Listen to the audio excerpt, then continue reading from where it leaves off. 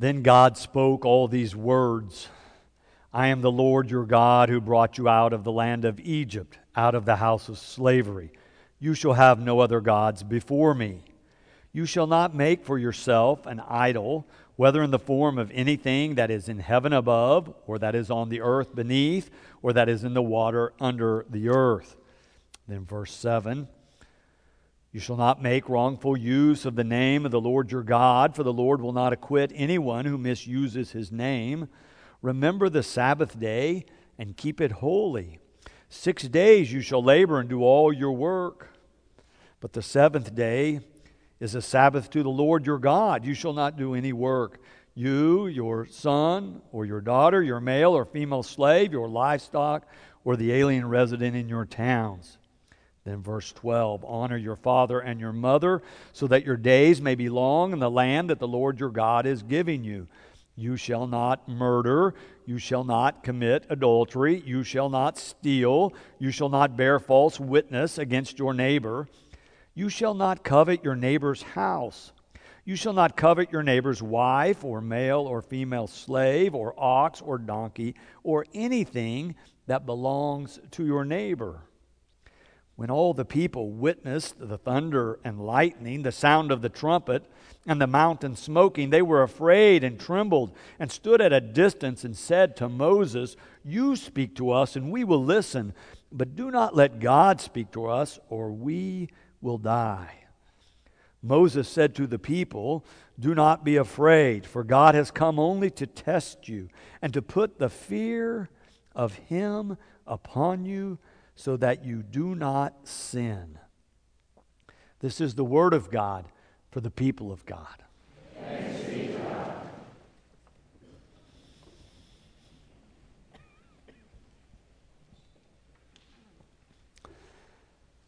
So we've been following these stories in Exodus, telling us this saga of these people who were enslaved by Pharaoh and how God has led them out of this enslavement, out of the land of Egypt, and protected them and provided for them, provided food and drink and a day of rest every week.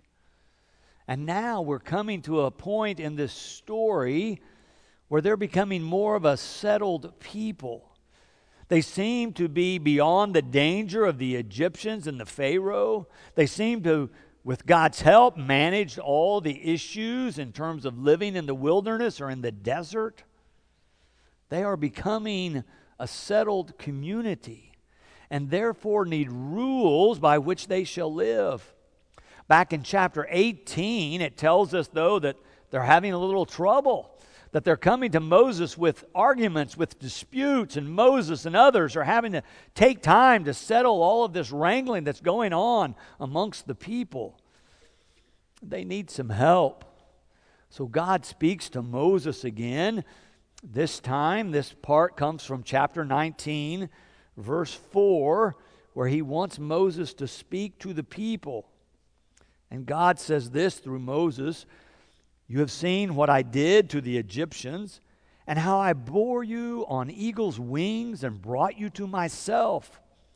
Now therefore, if you obey my voice and keep my covenant, you shall be my treasured possession out of all the peoples. Indeed, the whole earth is mine, but you shall be for me a priestly kingdom and a holy nation. These are the words that you shall speak to the Israelites. Then Moses, later in the same chapter, introduces these people in a more formal way to God after he shares with them what God has told him to say. He leaves the people at the base of the mountain, and he is summoned by the Lord once again to go up on the mountain and listen. Moses does so, and then he comes back down with these 10 words, as they're sometimes known, or more commonly known as the 10 Commandments. But you can tell as soon as you begin to read them that these people are still living in a polytheistic world. That is, they're living in a time and place where people believe in more than one God, multiple gods, interacting with each other and acting upon them in some ways. As I read these first couple of commandments, I think you will hear that background. In verse 3, the Lord your God says, you shall have no other gods before me. And then in verse 4, you shall not make for yourself an idol. They're living among people who not only think there are lots of different gods out there, but they're making physical tokens or statues, if you will, things they can worship who represent their God. And the Lord your God, the God of these people, our God, is saying that's not the way to go. Worship one God. Do not make any idols. Worship me in spirit and in truth. These worship practices are one of the early signs that are going to make these folks a holy people, a set-apart nation. They're going to be worshiping and living differently because they're going to follow this God. God is beginning to shape them into this unique community that God hopes will be a blessing into the entire world. But you can hear in these first two commandments, it's very clear what He wants them to do. Put God first. That's where God wants them to start. Put God first in your life. Jesus says a strikingly similar thing in the Gospel of Matthew, in that section known as the Sermon on the Mount, the largest portion of Jesus' teaching at one time in the Gospels. And Jesus is talking about how people get so caught up in the physical things that sometimes they miss the spiritual. He talks about how they get so caught up in what they're going to eat and what they're going to drink and what they're going to wear. And he says that's not the most important thing. In chapter 6 and verse 33, remember what he tells them: seek first God. Seek first God's kingdom and God's righteousness. And then all these other things, all these physical things, will be added as well or will follow after that. The important thing is to remember, put God first. But apparently, we need frequent reminders over our lifetimes to focus first on God. I find that true in my life. They weren't diagnosing ADD when I was a youngster, but I bet some of my teachers would have sent me to the counselor to check that out. I was distracted easily. My mind still does go in lots of different directions. I need reminders. Focus on the most important thing. Focus first on God. Maybe you've experienced that in your life as well, where you got distracted or off track, where other things began to grasp you or preoccupy your mind and then your time and then your energy and then your life, and you lost your focus on putting God first. These commandments make it very clear that the most important place to start if we want the life that God intends is to put God first. The first two are very clear about. Number 3, you find in verse 7, it continues in that same vein. You shall not make wrongful use of the name of the Lord your God. And that's not only cursing, but that's once you've said, I'm a follower of God's, don't use God's name or cloak something you're doing as God's will when you know it's contrary to what God would want you to do. Don't use God's name or power or purposes and distort them in any way. And then number 4 in verse 8, remember the Sabbath day and keep it holy. 6 days you shall labor and do all your work, but the 7th day is a Sabbath to the Lord your God. You shall not do any work. You, your son or your daughter, your male or female slave, your livestock, or the alien resident in your towns. In other words, everyone is going to live in this community that's going to live among the people of God. Keep this day set apart.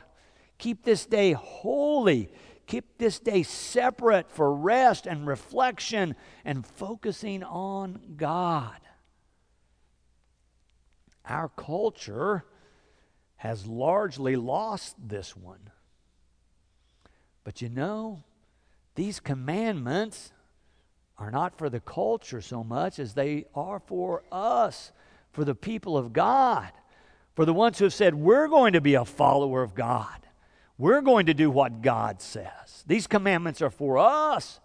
It's important that we uphold this. And I would imagine you are like me. It's pretty easy to think, oh, maybe Sunday's just another day like all the others. I think I might do this or that or some other thing. I'll go to church next week or next month. I'll set apart that day another time. But that's not what the commandments of God say. They say to those of us who claim to be the people of God, keep the Sabbath day, that seventh day, set apart and holy, and honor the Lord your God by doing so. The great wisdom that was revealed to Moses in these writings is that this is really important. To have a Sabbath day, a set-apart time, if we want to have the best life that God intends for each of us. These commandments are given to the people so that they might live long and do well in life. These first four all are talking about setting a priority. One priority, and it is God. Put God first. And then all these other things that you worry about will fall into place. If you have the proper focus to begin with, then all these other things will come into proper alignment as well. Well, those are the first four commandments. Now, these next six kind of begin to deal with these other things, these specific things about life. They all stipulate how we best live in community. You know them probably by heart. Honor your father and mother. Do not murder. Do not commit adultery. Do not steal. Do not bear false witness against your neighbor. And do not get envious or greedy about what your neighbor has. Do not covet what your neighbor has. These commandments, these guidelines, these laws, these rules, whatever you would like to call them, are telling us where the potholes of life are. They're saying those things are all mistakes. They will mess your life up. If you begin to kill other people, if you begin to violate your relationships, if you begin to steal, if you begin to focus your mind on what somebody else has, all these things, they're going to mess your life up. They're going to break your relationships. They're going to break trust. They're probably going to break you. As others have said, you do not break the commandments. You break yourself when you violate the commandments. These are not things that you have to do. These are things that God has said are the way to life. If you want to be a part of the people of God, if you want to have the best life ever, this is the way. These are the guideposts. These are the guidelines. These are the commandments. Live by these things, and you will experience that life. These are divine wisdom about the best, the very best way to live. We all know they are true, that it's not good to murder and to lie and to steal. We know this to be the truth of life. We know these things destroy life and leave a wake of destruction and harm other people. So these are things given to us to protect us, to show us the way to the best life ever. You can hear them as negative prohibitions, but there's also benefits to these in terms of life. You hear the first part of that in verse 12. Right after the commandment says, honor your father and mother, honor those who raised you and gave you life, so that your days may be long in the land that your Lord, your God, is giving you. It's pointing out that you can have a better life if you honor your father and mother. Or you hear it again down in verse 20 when the people get scared and Moses says to the people, do not be afraid. Do not be afraid, for God has come only to test you and to put the fear of Him upon you so that you do not sin. That is, so that you will not fall in the way of destruction, that you will not fall in that place where you feel separated from those around you and you feel separated from God. These commandments are given to help us experience unity and humanity and mutual benefits of being God's people living together. They're given for our protection. They're given as a guide for us. Remember, these people who are hearing these for the first time have been slaves. They have some newfound freedom at the hand of God, but they are struggling to use that freedom in a productive way. They're struggling to figure out, how do we live together in a positive way? And God offers these commandments to help them move forward. But they still have to make a choice. They still have to decide whether or not they will follow. How will they choose to live together? Will they follow these instructions, these rules, these commandments? Will they take these as wisdom for living or not? Can they? Will they live together as God's people? Will they follow these 10 words, these 10 commandments?